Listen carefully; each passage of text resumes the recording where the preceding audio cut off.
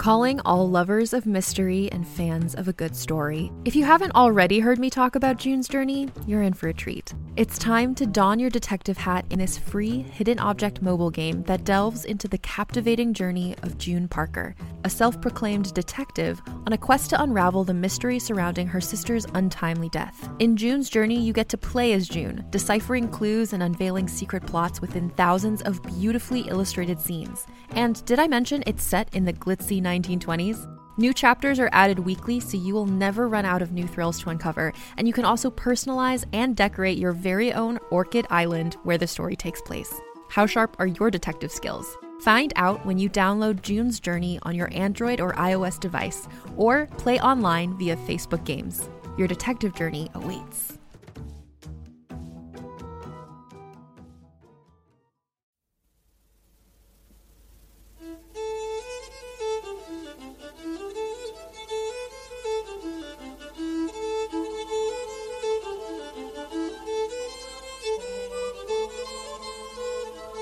You are listening to episode 16 of Quarter Share, a trader's tale from the golden age of the Solar Clipper, written and read by Nathan Lowell. Previously on Quarter Share. Even assuming I could talk Franz down to something like 300, I had a hard time imagining I could find a flea market buyer in St. Cloud who'd pay the kind of money it would take for decent margin. I strapped it on to see how it fit just as Bev came out of the stand. She froze and stared. I realized that I was standing there with my belt riding low around my hips, wearing nothing but my ship tee and boxers. And he tossed 3 smooth stones onto the table. They were flattened and rounded stones and naturally looking rounded shapes. None of them was more than 3 centimeters across. Each had a hole bored widthwise through the top. I picked one up and didn't want to put it down. The stone slid smoothly under my fingers as I rubbed it.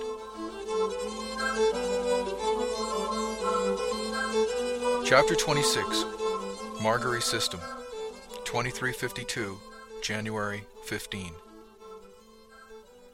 We pulled out of Margery on time in the evening the next day.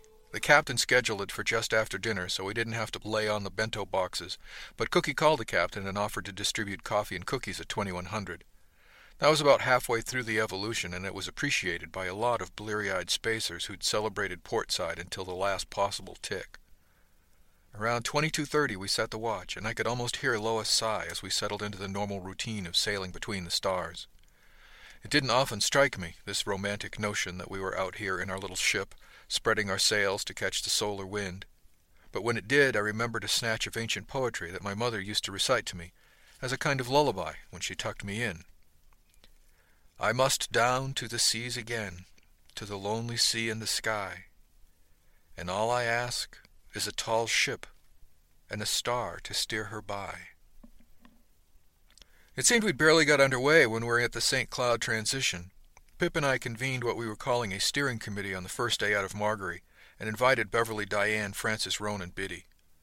We agreed that finances should come as part of a sales fee, and that everybody liked the 1% capped at 10 creds.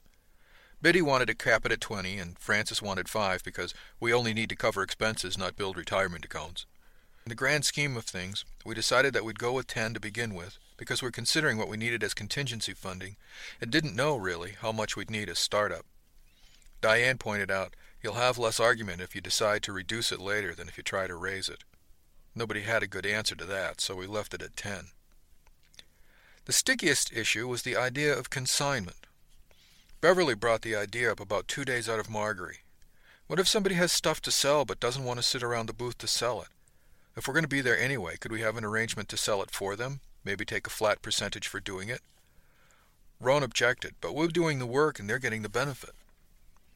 We threw different ideas around, including reduced fees for working the booth, or a stipend per stand. The last wasn't popular because it increased overhead without assuring revenue. At the moment we were stymied on it, but we all agreed that we probably should find some kind of solution. I knew from my brief experience in Margery that we needed some kind of system of coverage, and that obligation should carry some benefit. My time in the booth in Margery had been fun, but if we're going to do this as a regular thing, I didn't want to be stuck doing it all the time, and I didn't think anybody else would either.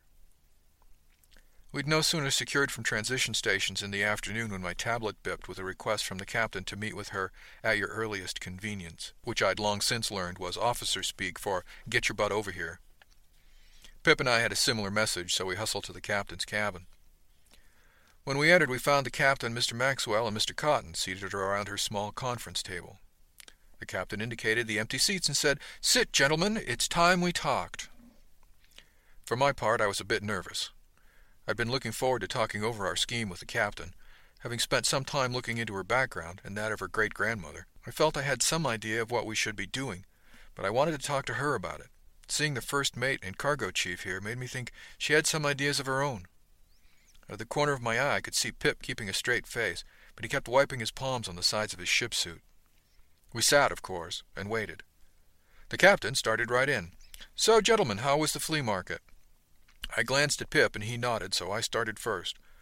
"Well, sir, you saw our first day's efforts, and besides being somewhat unprepared," Pip snorted quietly, "we did pretty well. We traveled in pairs, and the people who participated that first day were very satisfied." Pip picked up then. "I took the second day along with 3 other crew, and we all sold all of our trade goods. Ms. Shaw and Ms. Murphy both indicated that they were pleased with the outcomes." The captain nodded. "And the third and fourth day?" "We didn't have any more goods to sell, nor did we identify any other crew members who might have used the booth, so we didn't set up those days," I said. "We used them to research and purchase cargoes for St. Cloud." Mr. Maxwell spoke quietly. "That included visiting the mushroom processing facility?" I tried to keep my voice flat when I replied, "Yes, sir." The captain continued, "And what have you learned about running the booth?" Pip answered that it's not as easy as it looks, and if we're going to do this kind of group activity for the benefit of the crew, then we need to be more organized. The captain nodded. "I see," she said, "and I concur." "You'd formed a steering committee to start this process rolling?" "Yes, sir," I said. "I can give you the names." She shook her head. "No, that's not necessary. I'm more interested in what you've been thinking about." I continued. "We realize that if we're going to be successful, we need to be professional and systematic. Part of that is maintaining economic viability. We need to pay our own freight, as it were." "How do you propose to do that?" Mr. Cotton asked. Pip replied, "By taking a commission on all sales in the booth. 1% of sales, capped at 10 creds per person. You can sell as much as you like, but you owe the co-op 1% of it, up to 10 creds. After that, you can keep it all." "I'm familiar with the concept, Mr. Costes." "Yeah," commented Mr. Cotton. Pip blushed. "Of course, sir. Sorry, sir." The captain looked like she was suppressing a grin, but she asked me, "And what have you decided about booth coverage and consignment sales?" "Well, sir, we know we need to split the days up. Our normal import duration is 4+ days. If we had 4 people as designated booth managers, we could assign either a day or split the days so nobody had to do a whole day, but covered 2 halves. We have 4 people, but we need to check watch schedules against the volunteers to make sure we're distributed properly among the watches." She nodded. "And consignments?" Pip stepped in with, "We're deadlocked on that one just now, sir.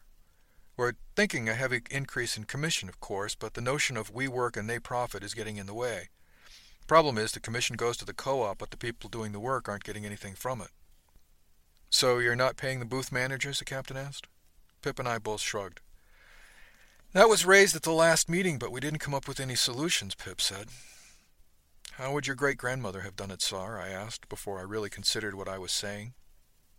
The captain smiled, though, and said softly, "She'd have split the commission between the booth and the managers." Yes, it was obvious as soon as we heard it, and I suspect Pip was kicking himself as hard as I was. Mr. Maxwell broke in at that point and asked, "What will you spend the money on?" Pip handled that one while I untied my tongue. "We need to cover booth rentals. They won't all be as straightforward as Margery, I expect. We also need some booth fixtures to keep from looking like complete rubes." The captain appeared to sneeze quietly at that point and covered her mouth and nose with her hand.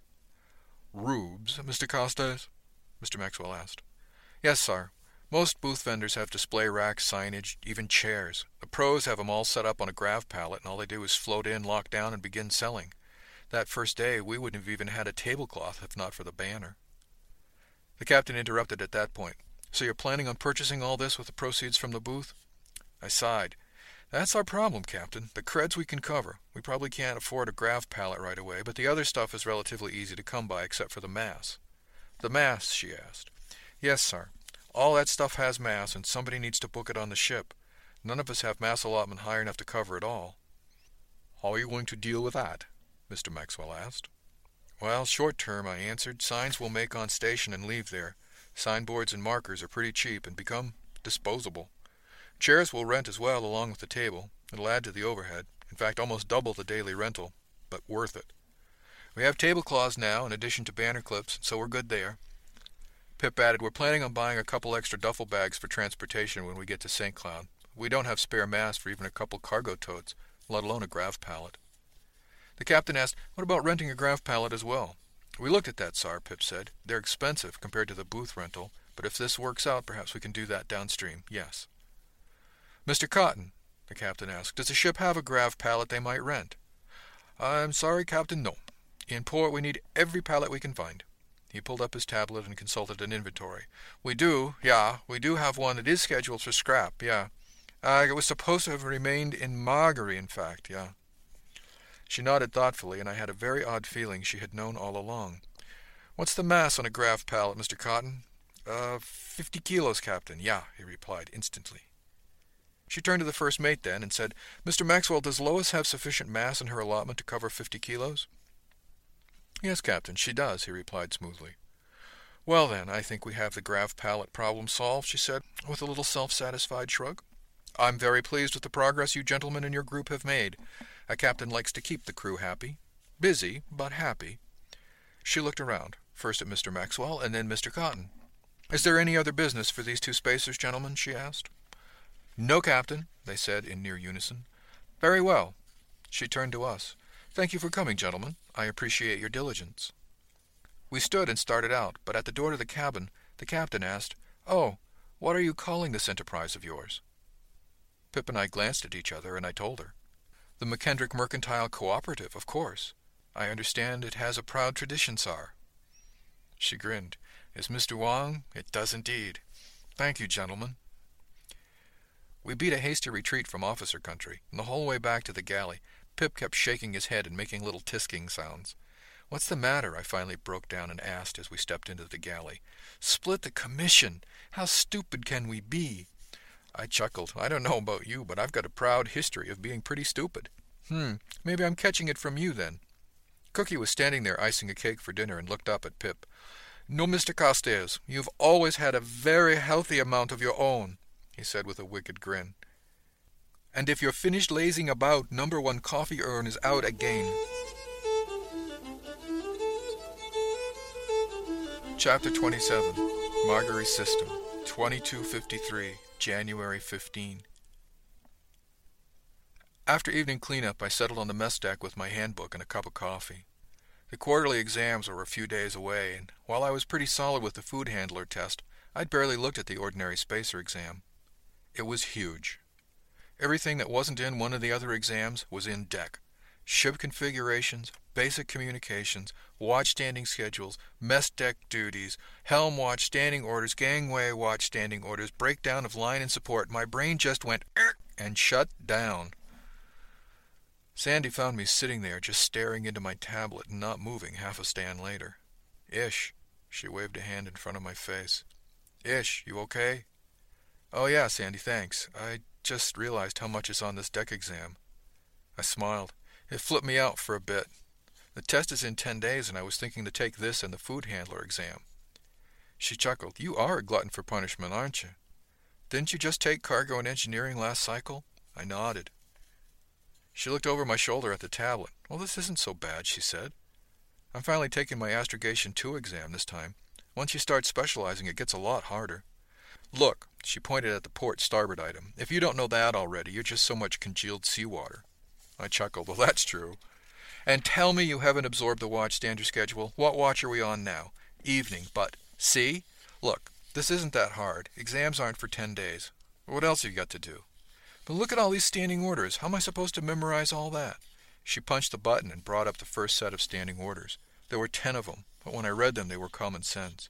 She'd brought up the gangway watch standing order, and it started with, watch standards will report to duty stations 15 ticks before the change of watch to assure a smooth transition of duty. This doesn't look all that hard, I told her. You've been hanging around with Pip too much, she teased. Maybe you should spend more time with Beverly. I'm pretty sure I blushed. Look, she said, patting me on the shoulder. You know how to eat an elephant?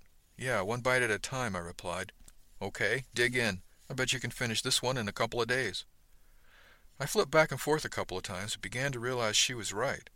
The list was long, but the individual items on the list were small.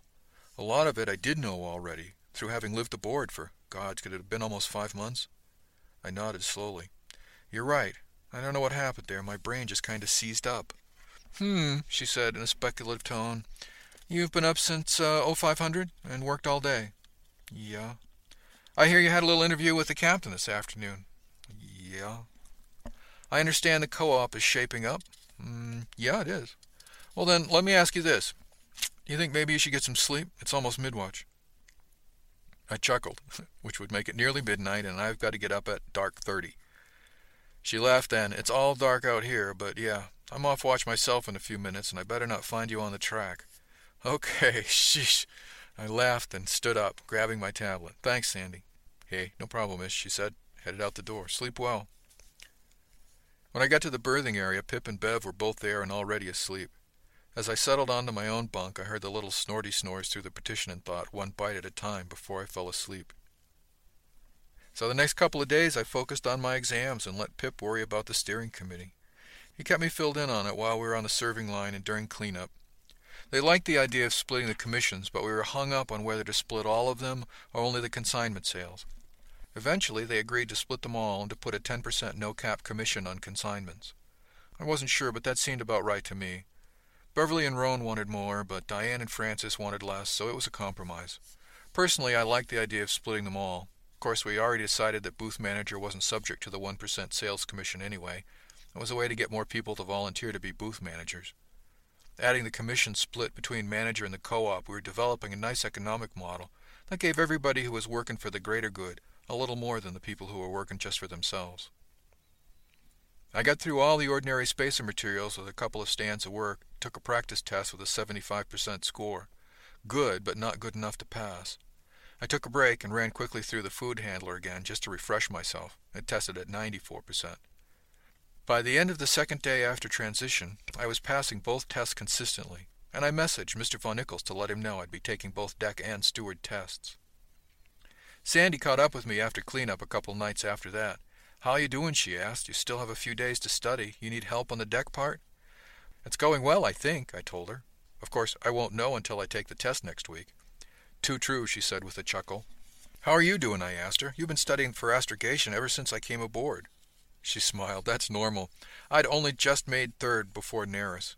After you make full share, you're going to need to pick a skill specialty and work up through that ranking system.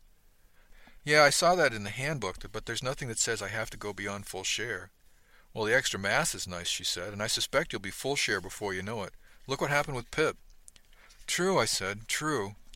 Well, if you have a couple of minutes, would you drill me on the deck stuff and see if I'm ready? Sure, I'd be happy to, she said, and she took my tablet. For the next 20 ticks, she asked me questions and I gave her answers. It was fun. She had that same dry wit that Diane had and a take-no-prisoners attitude that reminded me of Beverly. After 20 ticks, she said, All right, you just qualified for Able Spacer. I think you can pass the ordinary test.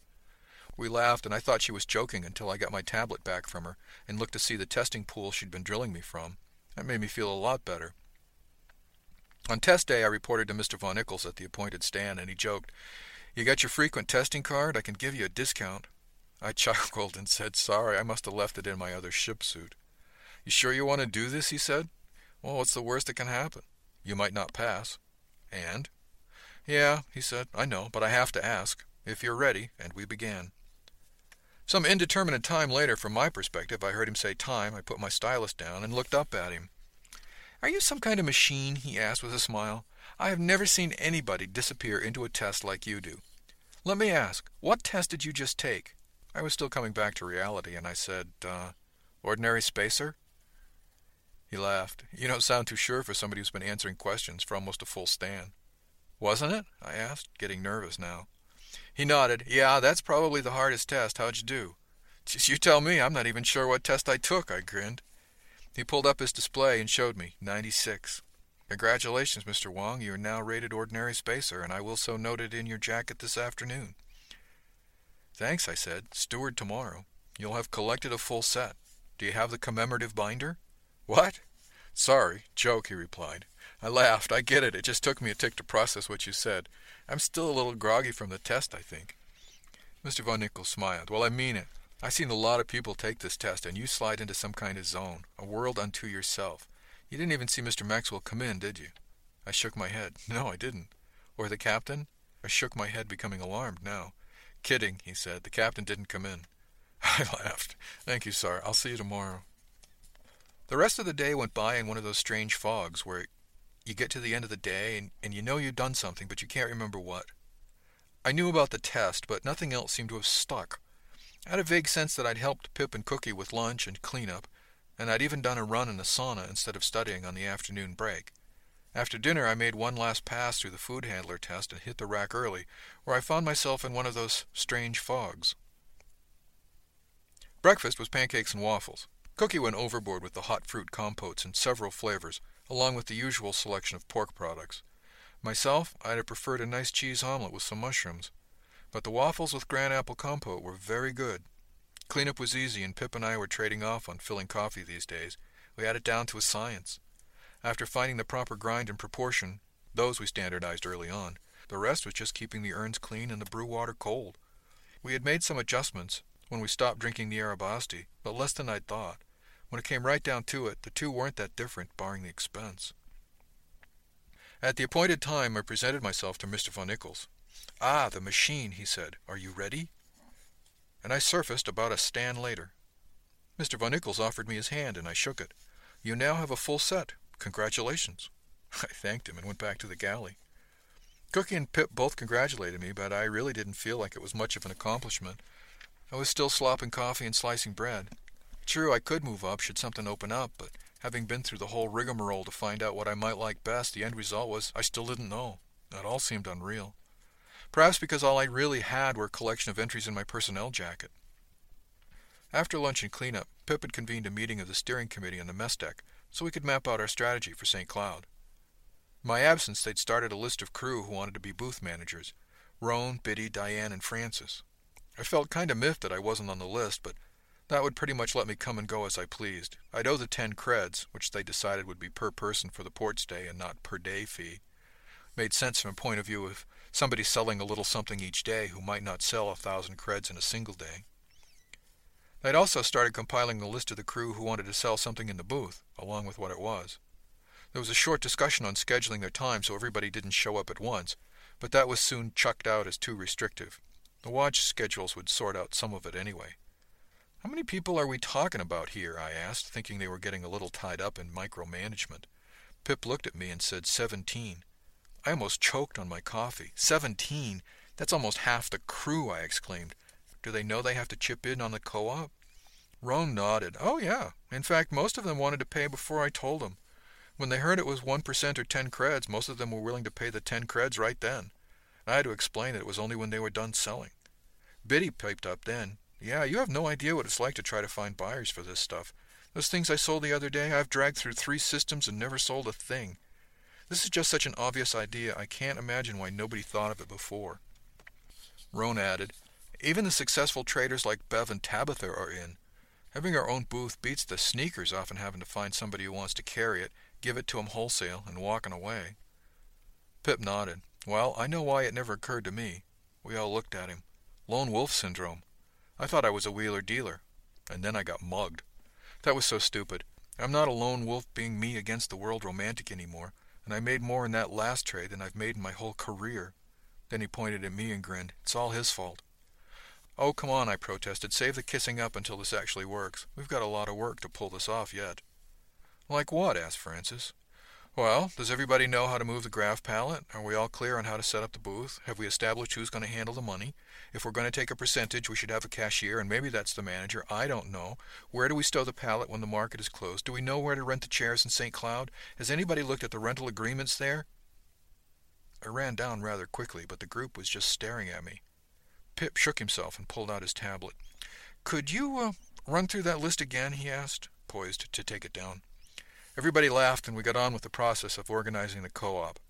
I wanted Lois to be proud of us. Unfortunately, we were interrupted by the pingity-pingity-pingity of the abandoned ship alarm. We all arrived at the gym just as the announcement came for the drill, and we split up to attend to ship's business.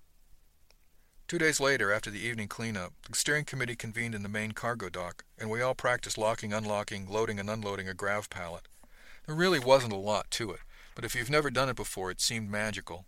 The secret was in the tow handle, and Biddy had us all maneuvering pallets around like pros in less than a stand. She'd also arranged with Mr. Cotton to be able to bring our pallet back from the flea market each night and park it in the ship's cargo lock. There was a kind of vestibule where we could leave one pallet without it being in the way while we were docked.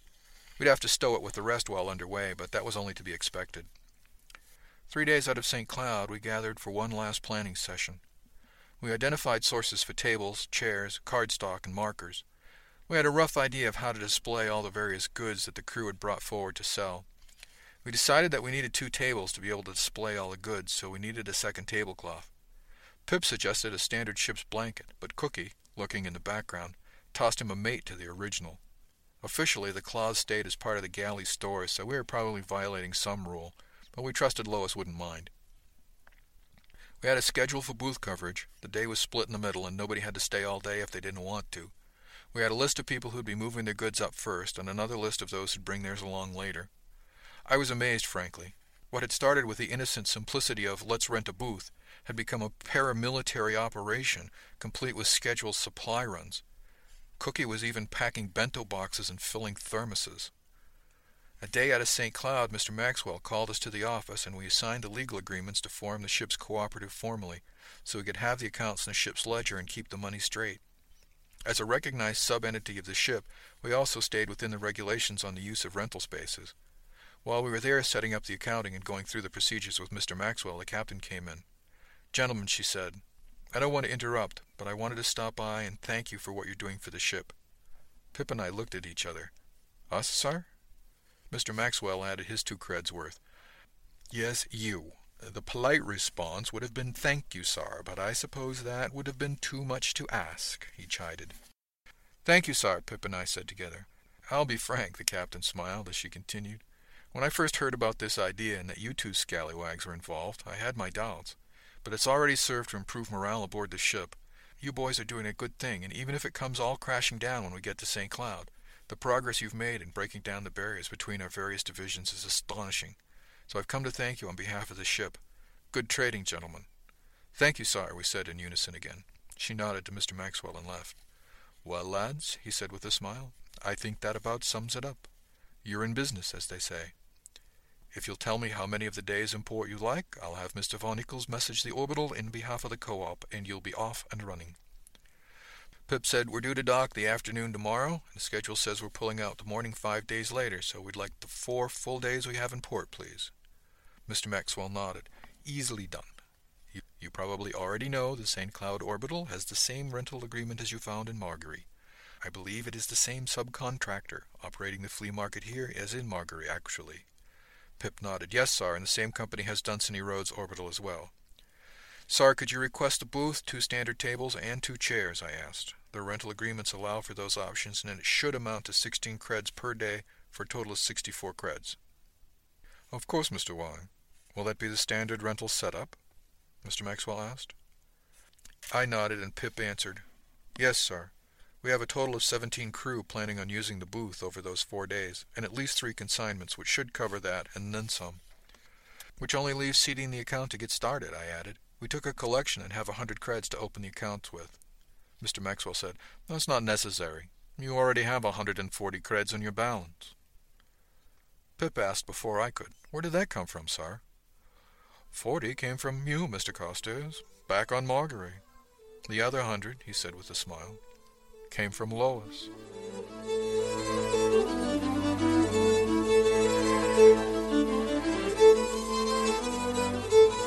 Thanks for listening to episode 16 of Quarter Share, a trader's tale from the golden age of the solar clipper. The music is from The Lucky Black Cat, a hornpipe in A minor recorded by James Curran, available on the Internet Archive at www.archive.org. This has been a presentation from Durandus, offered under a Creative Commons Attribution, Non-Commercial, No Derivatives 2.5 license. For website and more information on the Golden Age, visit www.durandus.com/golden.